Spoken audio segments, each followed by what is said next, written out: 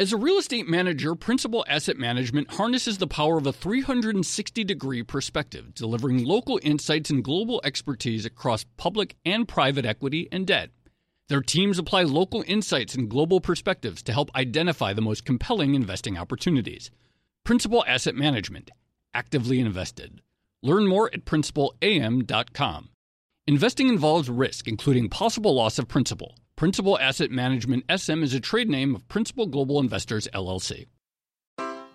Take your business further with the smart and flexible American Express Business Gold Card. It offers flexible spending capacity that adapts to your business. You can also earn up to $395 in annual statement credits on eligible purchases at select business merchants. That's the powerful backing of American Express. Terms apply. Learn more at americanexpress.com/businessgoldcard.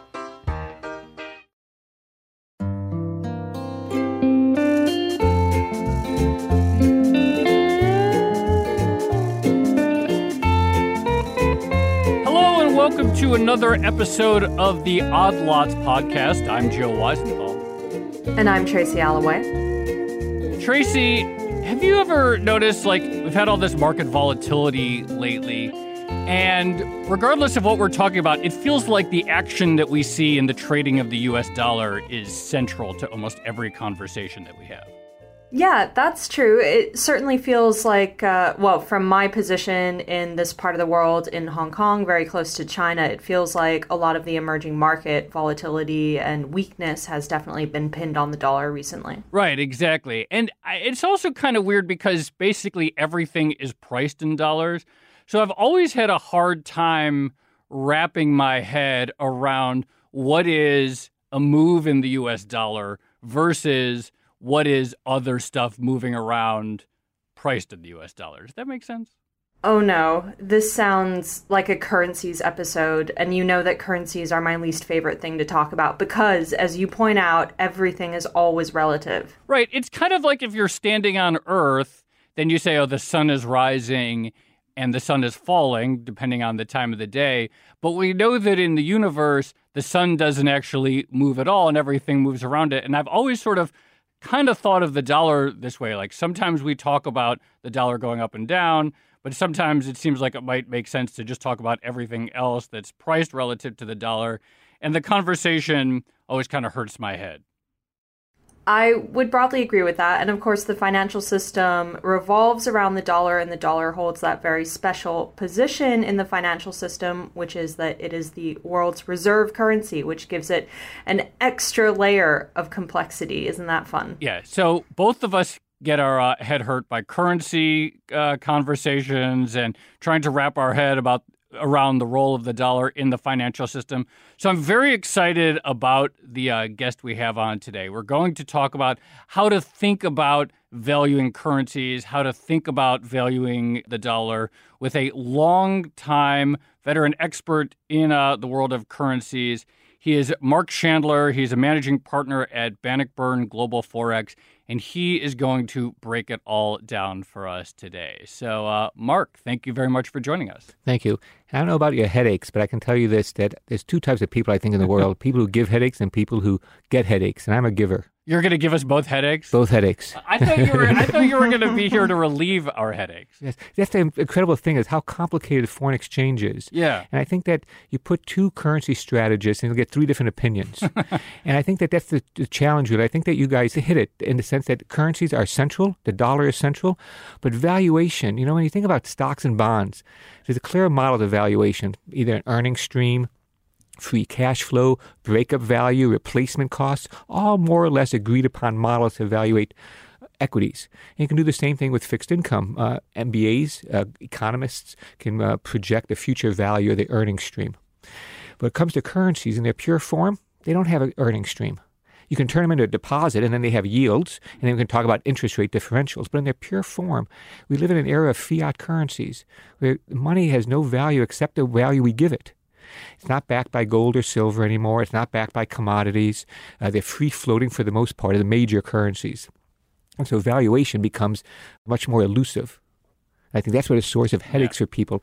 Not only all the other problems, but I think valuation. you've hit the nail on the head why both Tracy and I get headaches talking about this topic. Okay, so on that note, I mean, you just mentioned, Mark, that unlike a stock or a bond that generates some sort of cash flow, currencies aren't really doing that. So how do you go about valuing currencies, and does the value of a currency have to come from it moving up against something else? That's a good question. So how do we evaluate currencies? I think there's, even among economists, there's a few agreed upon tools that give one a handle on valuation. I use WCRS on Bloomberg, and that'll give you... Thank you for the plug. That'll give you the the change in the day, but towards the bottom of it, you get purchasing power parity. PPP. I think of this sometimes as the famous one that everybody's familiar with probably is the Big Mac. And the idea is that the Big Mac should sell for roughly the same amount in various countries. And if they don't, it's because of a currency misalignment. It's kind of a basic approach. And the idea is that currencies ought to equalize, a currency should move to equalize a basket of tradable goods. So whether you do it with an iPad or you do it with a Starbucks cappuccino, you do it with the Big Mac, you get roughly the same general thing. And that is that the value of a currency is based on what it can buy. So let's talk about the famous Big Mac index and just really drill down, because I think you made an important point that I want to make sure people understand. A Big Mac pretty much everywhere, whether it's Tokyo, whether it's Zurich, Switzerland, whether it's New York City, whether it's somewhere in China, it's roughly the same ingredients. Probably there's some tweaks here and there, but there's some flour or there's some wheat and there's beef and there's a certain amount of human labor that it takes to assemble a Big Mac and the pickles and the tomatoes. And so they're roughly the exact same product everywhere. And so what can you tell if a Big Mac is much more expensive at a given moment in, say, Switzerland than it is in China? What does that tell you about currency valuation? So the economists would argue that where the Big Mac is more expensive, it's where the currency is undervalued. And so you go around to find out where the Big Mac is cheap, and that'll tell you where the currencies are rich. And so I think that I had a colleague once who came to New York from London and was amazed at how cheap the Big Macs were. And that's all he ate while he was here. But no matter how many he ate, it didn't help bring the prices into alignment. He himself wasn't able to close the arbitrage gap. Exactly, just shy. But I think that's... Wait. Okay. So I have a question on this, and sorry to belabor the Big Mac point, but wouldn't some of the currency fluctuation come from differences in, say, labor costs between countries? Exactly. I think you hit, Tracy, on a key point here, is that that these kind of purchasing power parity only measure the price of goods, though there might be implicit in there. Some economists will use, instead of the Big Mac, they'll use measures of inflation. And there you can use something such as like unit labor costs. So you depreciate the currencies by some kind of index based on unit labor costs, and that gets around that problem that I think you're right about. If you think about the labor, say Chinese labor, Mexican labor compared to American labor, especially as we hiked minimum wage and we're talking, say, $10 or $15 an hour to make a Big Mac compared to a few dollars in some other countries. But the other problem with the purchasing power parity, and economists have tried to come up with new models to address this, is that it seems that in modern production, the cost of capital is important. So in some ways, then, the cost of capital is not really picked up. And that, I think, gets to your point, Tracy, not just about labor costs, but cost of capital, rents. In Hong Kong, maybe you have high rents. It's, like Manhattan's just an island. People have to build up. So maybe rents are elevated, and that'll raise the cost of doing business, including selling Big Macs or Starbucks cappuccinos. So ultimately, although people do like models such as the Big Mac Index, it only gets you so far. Because while there are certain baskets of tradable goods like wheat or beef that really should equalize everywhere, in any given location, there are enough local idiosyncratic things that is just not enough to tell you whether a currency is going to go up or down. Exactly. And to your point, you can look at the variance of Big Macs around the world, or you can look at the Big Mac variance within the United States. And the variance in the United States also cannot be accounted for by simply a currency misalignment, right. You'd imagine. So, but economists have come up with these, and it's also available on the WCRS page for you, is They call it, you've got real equilibrium exchange rates, which try to make sense of both the current account, the trade balance, as well as capital flows. The idea is here that currencies ought to equalize, bring the capital account or the current account into balance. And so this would be another measure. So you'd incorporate then not only the differential in inflation, but the differential in the current account and the capital account to bring that into another model. And they more or less tend to all point the same direction. Currencies that are overvalued, like the Swiss franc, is still overvalued almost no matter how you want to look at it. What it really determines is the magnitude of the overvaluation. So, should we talk about the dollar? Because as Joe mentioned in the intro, there has been a lot of attention focused on the dollar recently, maybe more so than usual. How special is the dollar? How special is the dollar? Can I say very? I mean, and by that I mean the foreign exchange market, and this is why I really like it. The average daily turnover, $5.3 trillion a day. That comes from the Bank for International Settlements that does a survey every 3 years. $5.3 trillion a day. That means in 1 week, there's enough turnover in the foreign exchange market to cover world trade for a year.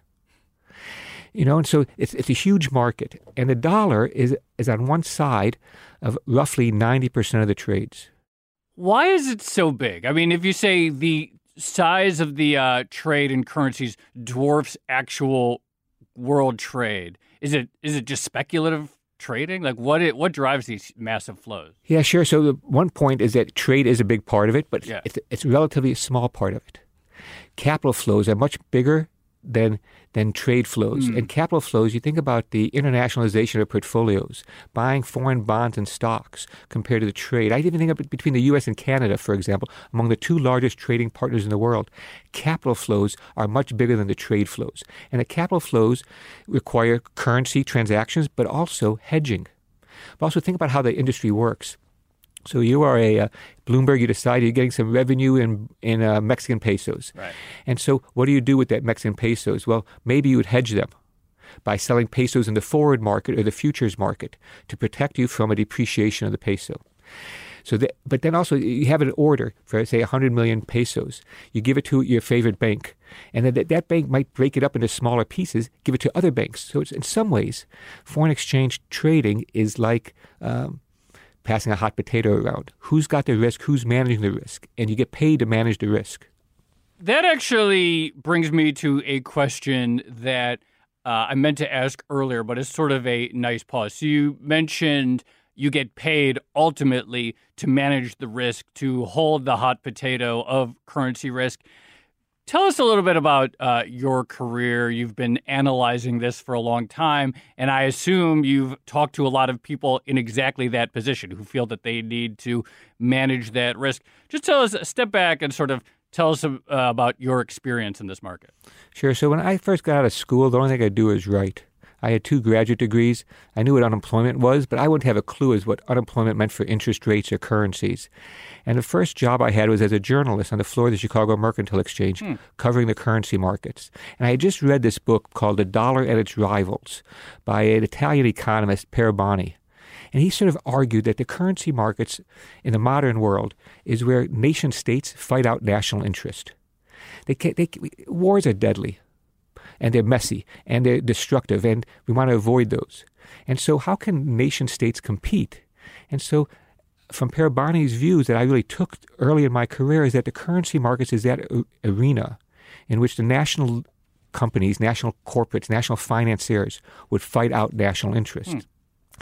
And from being a journalist, I found out that the markets reward people to have an opinion. And it's funny about having an opinion. You don't have to be right. The idea is not so much being right, but sometimes it's offering I think you had recently sent out a tweet or a note about how poor economists are at forecasting the future. It's sort of like that old Yogi Berra story about how difficult it is to forecast, especially about the future. And I think it's true, but I think that the value added of strategists like myself, and I don't claim to any great track record in forecasting the day-to-day moves, but I think that the value added comes from trying to explain the framework, how these different variables are interacting. So providing a framework of which variables are important, which aren't important, trying to help people navigate this minefield. And so from there, I just became, from one analyst job to another, banks, hedge funds, and I've oftentimes gotten to trade myself, whether it's at prop desks, at a hedge fund, or having a small fund myself. And I find that analyzing the market is one thing, And trading it is a different set of skills. Like, does it really matter fundamentally whether the euro is at 113.25 or 113.55? Not really, but it could matter a lot to your daily P&L or to your own position. And so knowing like stops, technical analysis, what are short-term movers like market positioning, put-call ratios versus long-term fundamental drivers. And I think it's hard for, especially early in my career, I thought it was very difficult to manage both having a short-term view, say I think the dollar is going to fall, but a long-term view, I think the dollar is going to go up.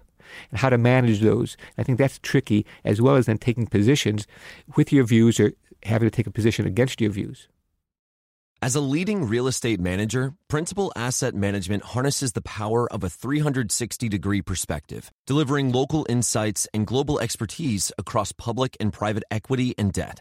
Our experienced teams are uniquely positioned to uncover compelling opportunities in today's market, giving our clients an exclusive advantage. Principal Asset Management actively invested. Learn more at principalam.com. Investing involves risk, including possible loss of principal. Principal Asset Management SM is a trade name of Principal Global Investors, LLC.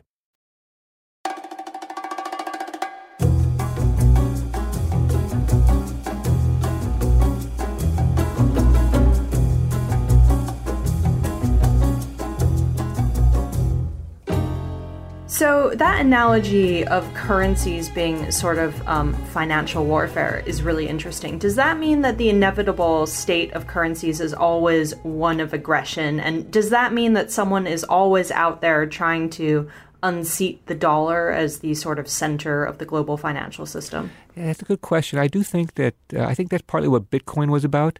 I remember when the euro was born, people thought the euro was not going to replace the dollar. Every so often, someone tells me that the Chinese RMB is going to replace the dollar. I sort of think that an important turning point took place in 1995. That was when Robert Rubin took over at the Treasury from Lloyd Bentsen. And that was the beginning of the strong dollar policy. And I know there's a lot of confusion on what a strong dollar policy means. We had one Treasury secretary who suggested a strong dollar was one that was difficult to counterfeit. Now, I mean, that's good. It is a good. It's a good, interesting explanation, right? But I think that here's what I think it really means. I think that starting in 1995, the U.S. said we will not weaponize the foreign exchange market. Remember the crash in 1987? A couple months before that, James Baker threatened the Germans that if they didn't stimulate the economy, he'd let the dollar fall. Lloyd Bentsen in early 95 threatened the Japanese if they didn't reduce their tariffs, I think, on cars, he would let the dollar fall against the yen. The U.S. had weaponized the foreign exchange market, or had acted as a weapon, as weaponized the dollar. And after 95, there's been an agreement not only for the U.S., but through the G7 and then ratified by the G20, not to use the currency markets as a weapon. And that the way they say it is something like, let the markets determine exchange rates. So it's not that the policy is to have an always strengthening dollar. It's that we won't use the dollar explicitly as a tool to sort of gain trade advantage, which of course raises the question, is the era of the strong dollar coming to an end? Trump clearly talks about the currency market different than his predecessors, I think it's safe to say. Yeah, I think that Trump veers on trying to re-weaponize the foreign exchange market, but I've noted that other policymakers haven't taken his bait yet. Yeah. There's some stuff around the edges, but nothing that I would describe as really weaponizing the currency markets. Even some of Trump's comments, I'd say, because they were ignored, it takes two to tango. Because his comments were ignored, I think it helps mean that people are trying to look beyond those kind of provocations. But I do think that it is possible that we go back into the sort of dog-eat-dog world and we weaponize the foreign exchange market. And I think there's talk about that. That's why I'm so sensitive when I see people talking about currency wars. Because it's sort of like an arms control agreement. We could blow each other up, Russia or China. We can blow ourselves up many times over. But we've agreed not to use certain types of weapons. And I think that's the same thing in the foreign exchange market. The arms control can break down with a different leader, with a different set of circumstances. I mean, there did seem to be some confusion, maybe there still is, but certainly in the first few months of Trump becoming president, it seemed like he himself was confused about whether or not he wanted a strong dollar or a weak dollar. Do you think he's leaning towards one side now? And what's the difference between the two? Or what does a strong dollar mean for the U.S. economy versus a weak dollar? Well, I think that I can't really speak to Trump's state of mind. I mean, who can? But I tend to think that he's just more opportunistic. Sometimes when a strong dollar looks like it's going to, as a vote of confidence in America, he likes it. And when he sees U.S. corporates complaining about a strong dollar and impact on earnings, he doesn't like it so much. But generally, I think that what people, I think, want is not a strong dollar or a weak dollar, but they want a dollar that's like appropriate for where we are in the business cycle. I mean, why do other countries accumulate treasuries? They typically accumulate treasuries because they're preventing their currencies from strengthening, which is preventing the dollar from weakening, which is preventing, say, other macroeconomic adjustments. And so I would think that what we want now, I mean, just given that the U.S. economy is still growing relatively quickly, while Europe slowing down. In fact, Germany had a contraction in Q3. Japan, which is the world's third largest economy, contracted in Q3. China is slowing down. The Fed is tightening. No other major central bank is tightening as aggressively as the Fed. And so I think in these circumstances, the dollar is going to go up.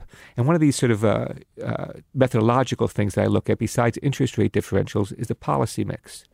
Tighter monetary policy, looser fiscal policy. I look for countries with that policy mix. That policy mix is associated with stronger currencies. That's what Reagan-Volcker had. That's what Germany had when the Berlin Wall fell. That led to a super Deutschmark, that led to the collapse of the exchange rate mechanism and then the birth of the euro. And so I look for countries with this kind of policy mix. And to the extent that the U.S. pursues this policy mix, I still like the dollar. But to Joe's point, that might be coming to an end. I see some reports that suggest that maybe after exploding the budget deficit in the U.S. through these tax cuts and spending increases, now it looks like some political forces, including perhaps the White House, is now going to come back and try to cut some benefits to try to help balance the budget. So if the U.S. goes from tighter monetary, looser fiscal to the opposite, Fed pauses, maybe has to cut rates, government goes from fiscal expansion to fiscal tightening, I think that might be trouble for the dollar. So big picture, and you mentioned the Reagan-Volcker era. One of the things that you and I have talked about when you've come on TV a few times is this idea of like three recent big dollar bull runs. So Reagan had a really big dollar bull run. Clinton had a dollar bull run. I think we first started talking about the current bull run, really definitely under Obama, and it's continued through Trump. Big picture, like how long could it go, and what drives sort of multi-year sustained shifts in the price of the dollar? Yeah, that's why one of the things I really like about the foreign exchange market. In some ways, it's forgiving, and you have these long-term trends. And unlike, say, unlike interest rates or bonds, which are much more tied to the business cycle, currencies, because as you were saying, currencies are partly relative value. How do we know it's the dollar moving, not the euro? Right. Or how do we know it's the dollar, not the Mexican peso? I think that's where the art of it comes in, and you try to look at what the context of it matters. So in my view, I'm anticipating the dollar to continue to be relatively firm through the middle of next year. Around the middle of 2019, I expect the Federal Reserve to pause. And we don't know when the Fed pauses, we don't know it's going to pause. In the sense that they say the June meeting and they don't hike rates in June. Is that a pause? Or how do we know they won't hike rates in July? So the Fed will have to indicate to us that they're pausing. And sometimes in the past, the Fed has done that by hiking rates 50 basis points or cutting rates 50 basis points to sort of end it with an exclamation point. But I'm thinking this time the Fed just pauses, lets us know they pause. And around that same time, I think we'll see other countries, for example, the ECB is talking about raising interest rates possibly at the end of next summer. So around the time the Fed pauses, theoretically, the ECB could raise interest rates. And I think that there goes my big divergent story, and there goes what could be the tipping point, the end of the big dollar super cycle. So if that were to happen, would those moves, the corresponding moves in the FX market, would those just be telling us something about where those respective economies are in the business cycle? Yeah, I think that not just the business cycle, Tracy, but I also would think about like monetary policy. I think that sometimes that interest rates and currencies are both prices of money. So I think that in general, there's two explanatory models that economists or strategists use. One is the external balance. Countries with a trade deficit or current account deficit ought to have weaker currencies, so the theory goes. And countries that have strong trade surpluses or current account surpluses, like China, should have appreciating currencies. That's sort of one model, that currencies ought to equalize or bring into equilibrium trade accounts, external accounts. The other model, which I tend to emphasize, focuses on interest rate differentials, yield curve shapes, policy mixes. And right now, the U.S. premium, sometimes people talk about this exorbitant privilege the U.S. has having the dollar as a reserve currency. And oftentimes that exorbitant privilege was lower interest rates. But right now, the U.S. is having much higher interest rates, almost record high interest rates against Germany. It's got near record high interest rates against Japan. There's no privilege here. The U.S. is paying a higher interest rate because the market's demanding it because of strong growth, higher inflation, and lots of supply. And so when those change, I think we have to be sensitive to that, watch those changes, and change the view on the currencies.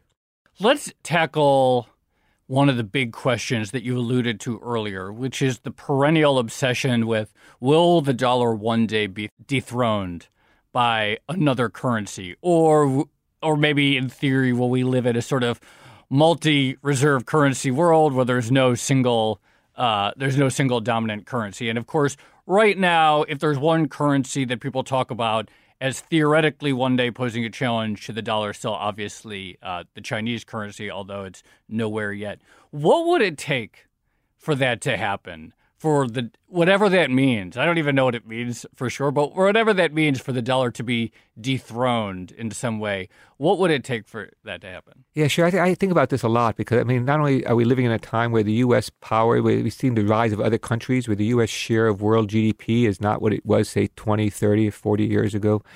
So under what conditions can the dollar be dethroned as the numeraire, as the number one currency?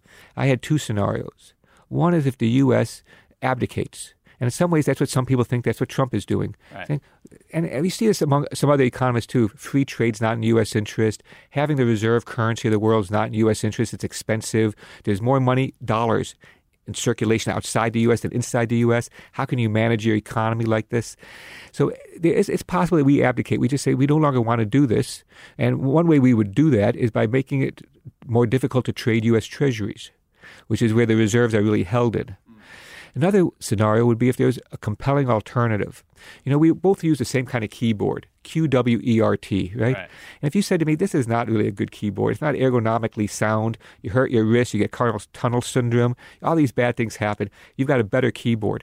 It can't just be a little bit better. It's got to be a lot better for me to make this transition.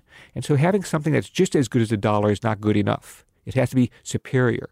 And right now, I don't really see anything superior. Superior might be a country that has less of an external deficit, has a low. The U.S. has a debt to GDP of close to 100%. So he's find me a country that has less debt, external surplus. You say, well, maybe this country could be a better currency for the long-term store of value. I don't see a compelling alternative. And I know some Americans, they worry about China. But when I talk to Chinese officials, they know they're not even in the game yet. These are still early days. They think time's on their side. But we're not going to see it. Central banks move at like glacial speeds. And we're talking about the dollar being, say, roughly $6 or $7 trillion held in reserves in treasuries versus a couple $100 billion held in Chinese currency. Right. So it takes a long time, and I think that we really need a clear alternative. And I thought maybe some people thought Bitcoins was going to be it. I remember the euro, people thought now that there's an alternative. China, I just don't see something that's compelling enough to say that the depth and breadth of the U.S. Treasury market can be replaced by anybody. Well, Mark, on that forward-looking note, on that speculative note about the future of currency, thank you very much for joining us. And although I'd say you did sort of give us headaches, I do think you actually clarified some really important topics. Thank you.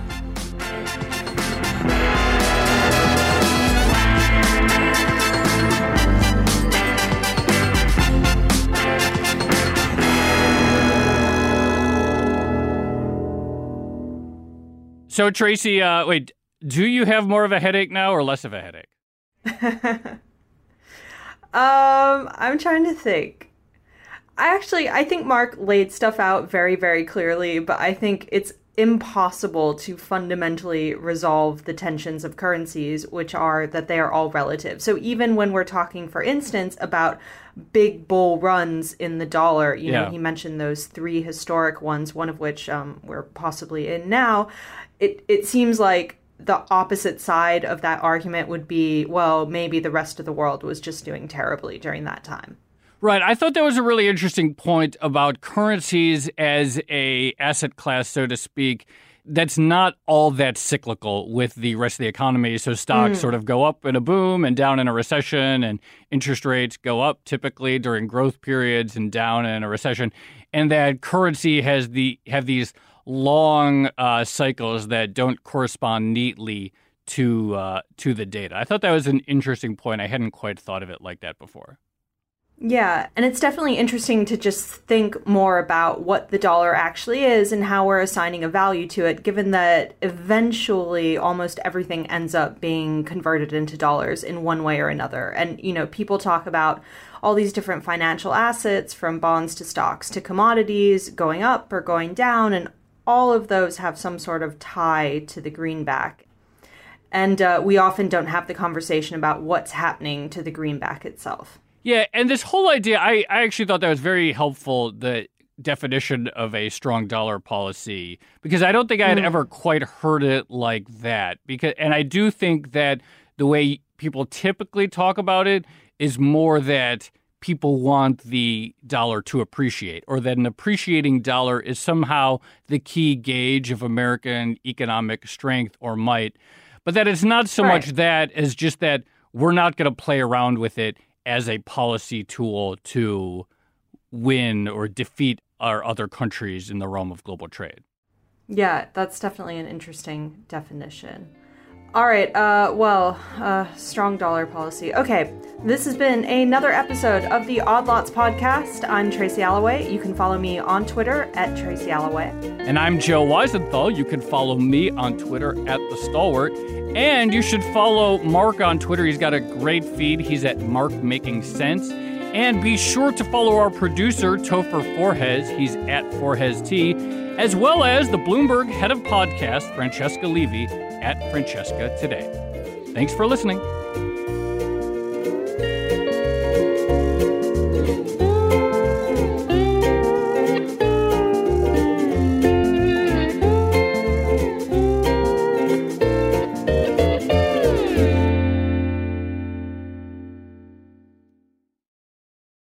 Hey there, it's Joe Weisenthal. And Tracy Alloway. And we are the co-hosts of the Odd Lots podcast. And we want to tell you about a new podcast here at Bloomberg we're really excited about.